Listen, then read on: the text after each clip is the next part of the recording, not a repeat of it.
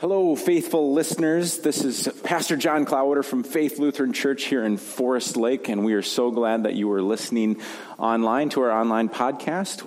Thanks for being here. Thanks for participating in worship with us as we look forward to the week ahead.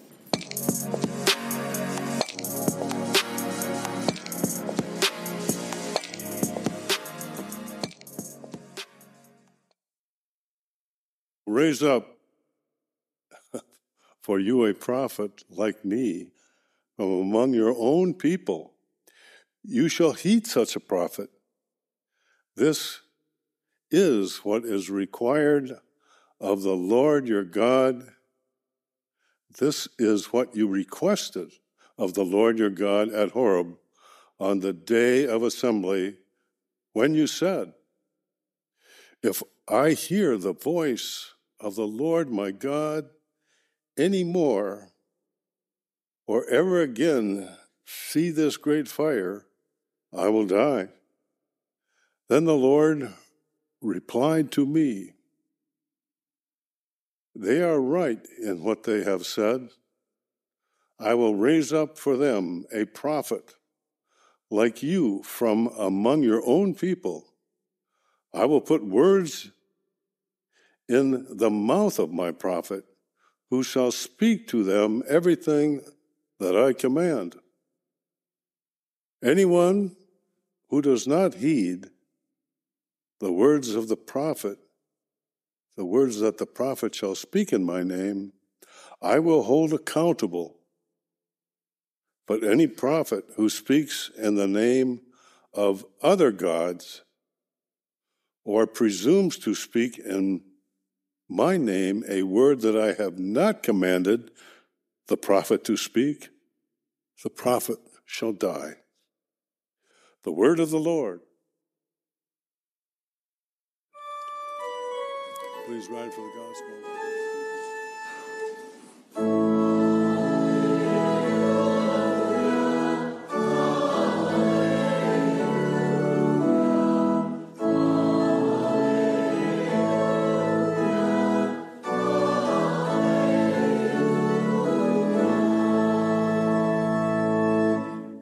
A gospel reading from the first chapter of Mark. They went to Capernaum, and when the Sabbath came, he entered the synagogue and taught. They were astounded at his teaching, for he taught them as one having authority, not as the scribes. Just then, there was in their synagogue a man with an unclean spirit, and he cried out, what have you to do with us, Jesus of Nazareth? Have you come to destroy us? I know who you are, the Holy One of God. But Jesus rebuked him, saying, be silent and come out of him. And the unclean spirit, convulsing him and crying out with a loud voice, came out of him. They were all amazed, and they kept on asking one another, what is this? A new teaching? With authority? He commands even the unclean spirits, and they obey him. At once his fame began to spread throughout the surrounding region of Galilee. The gospel of the Lord. You may be seated.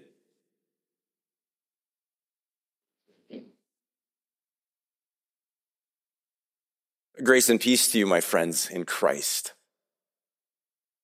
I was in the middle of a sermon once when someone piped up and started to debate what I had just said. I can't remember the sermon topic or even the point that he was trying to bring up, but I remember how unexpected it was. It caught me off guard. And I couldn't ignore him. In fact, if I would have, I know that he would have kept right on talking. So I acknowledged him and I basically said, hang on, I'm getting to that point. Then after worship, I talked to him. He apologized, I think, after some self-reflection and realized that he shouldn't have interrupted me. But he admitted that he was so struck in that moment about what was being said, he just felt the need to say something. We had a conversation addressing his point. He felt heard, continued to worship until he eventually moved away. But his unexpected disruption threw me off. It also affected the members of the congregation who witnessed it, who also came up to me after worship and mentioned how it caught them by surprise too. Now, this man was not possessed by a demon, but his voice in church that day did not follow the expected behavior of someone that we would usually expect to see during worship. I think about how when Jesus was entering the synagogue in Mark's gospel, a similar outburst occurred. It was unexpected. It interrupted the people's ability to hear the word of God. So this man who's possessed by an unclean spirit, and according to Mark, it's the demon who actually speaks. And the demon says, "What do you have to do with us, Jesus of Nazareth? Have you come to destroy us? I know who you are. You're the Holy One of God." But Jesus rebukes him and tells him to be quiet, tells the unclean spirit to come out of the man, and so the unclean spirit does. He convulses, cries with a loud voice, and then the spirit comes out of the man. The spirit wants nothing to do with Jesus. This presence is threatening, and the spirit doesn't want to hear the word from Jesus. And so Jesus makes the spirit leave the man, and then that spirit does not want to be around because it does not trust and does not want to be challenged by Jesus. I imagine that this evil spirit had been seen as very disruptive, unwanted. I doubt that the man who had this evil spirit felt like he was part of the community because of it, like he had lost control, he'd lost part of his identity. Now, I must also name the importance of care that must be done when talking about this passage. This encounter with Jesus is not about mental illness or depression or anxiety or any type of developmental delays or disabilities. I've been on the receiving end of people telling me that they've prayed for my child's disability to go away or to place blame through a theological lens, and I know how dangerous that can be and how destructive that spiritual abuse is. But I've been grateful for spiritual and solid mentors who've been able to remind me that that's not how God works. But what is happening in this passage is something that might disrupt us and might get us to think about this passage in a new light. You see, in the synagogue that day, just because we have this demon possession or an evil spirit overtaking a body, and it might not be commonplace for us, something that we might not see every day or even hear about all that often, it helps remind us that not every single passage in the Bible has a direct and obvious connection to our everyday lives. This story, I believe, is one of those, but what happens in the passage does talk about the presence of evil. It does talk about the presence of sin, and to be honest, I think we can all relate to that. I think it's important to name the sin and evil in our world. Luther Seminary professor Matt Skinner says, this exorcism doesn't eliminate evil. It doesn't eliminate oppression. It denies those kinds of forces the authority and power to hold ultimate sway over people's lives. It's a reminder of our inability to conquer sin on our own, that we are filled with temptation. We often know what God wants us to say and do, yet we choose not to, or we come up short. Yet we do have an authority on sin. We do have someone that we can turn to when we are overcome with hopelessness. We do know that there is a way forward, and that's through Christ. This passage provokes us to stop assuming that the way things are must always equal the way things have to be. We know that the reign of God promises more, whether that more can be realized now or in a far-off future. Folks, we can look at the world around us, and instead of embracing the gifts that God has given us to make a change, too often don't we get complacent or silent or lack the motivation to put ourselves in uncomfortable situations? We don't want those difficult or awkward situations to arise. And we just hope that if we're comfortable and quiet, maybe if we ignore things, they'll just go away. We hope that these problems can just go away on their own, yet so often conflict needs to be confronted. And Jesus, in this story, immediately confronts the issue. He doesn't waste any time. He sees the evil spirit that has possessed this man and tells that spirit, get out of here. Go away. Adam Grant, who's an organizational psychologist who wrote this book, Think Again, he talks about the ways that conflict and evil have been faced head on and how important that can be. In one of the anecdotes in his story, he talks about this woman from Uganda. Her name is Betty Bagombe. And he talked about how she deeply wanted peace in her country of Uganda and that she sought out Joseph Kony's guerrilla army and insisted that while she was with his people, that she wasn't there to lecture them. She was just there to listen. So working as an ambassador of the government, she just went out into the dangerous field and said, I'm just here to talk. I just want to be with you. She invited people to share their problems.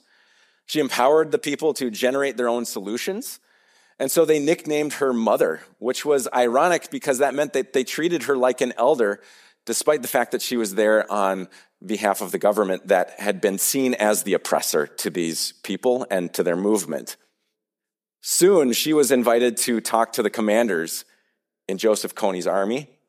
And as she put it, even the devil appreciates being listened to. She wasn't listening to let Kony get away with something, to let him continue to dominate and destroy. Her goal ultimately was to get him to negotiate peace. Now, Kony is a fugitive at large somewhere right now. His movement lost its power. It lost its threat. It's incredible how one woman had the courage to help diffuse this momentum of a horrible group, willing to commit atrocities for the sake of what they deemed to be right. It was a group that was filled with evil, yet she found humanity by asking the members their deepest needs, and she sought out their stories, and then she listened. Listening is a way of offering others our scarcest, most precious gift, our attention. Adam Grant believes that when we demonstrate that we care about others and we listen to them, they'll be more willing to listen to us. Sounds pretty obvious, right? But in our day-to-day lives, do we just ever stop and pause and think about, wow, the thing that this person is saying to me is fascinating. I don't need to think about what I need to say in response. When we read the Bible, are we ever then surprised by what's going on?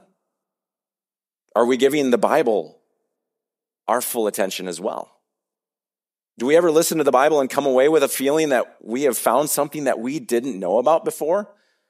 About ourselves, about God, about the world? You know, this story from Mark is so short, but when we stop and listen, we see about the importance of Jesus' ministry. It's immediate. He doesn't waste time mincing words. It's time to go. And it's also quite personal. You know, Jesus sees people, and he knows them. And that fills me with a sense of wonder. Because if Jesus sees people that we might be willing to just walk by and overlook, perhaps we're missing something. So I've got two thoughts as takeaways for this week. What evil or darkness or things in our lives might need to be confronted? What places can we bring our voice to say, look, that behavior, that sin, it doesn't belong here. We have the power of Jesus that we get to call that out. Sometimes it's hard, but we need to name that. And second, can we focus deeper? Can we step back and focus on intentionally listening to one another? What can we learn when we realize that we haven't necessarily focused very well? Where is Christ encouraging each of us to a deeper connection with others? And then can we think about those two challenges being related? When Jesus confronts evil, the people are amazed. They see that his teaching is with authority, and they witness that when he sees them, that he's dwelling among them. He's living with them. So people of God, today, remember that we dwell amongst each other. And so may the call of Christ compel each of us to care for each other with words of truth when needed, grace when difficult, and love at all times. Thanks for listening. Amen.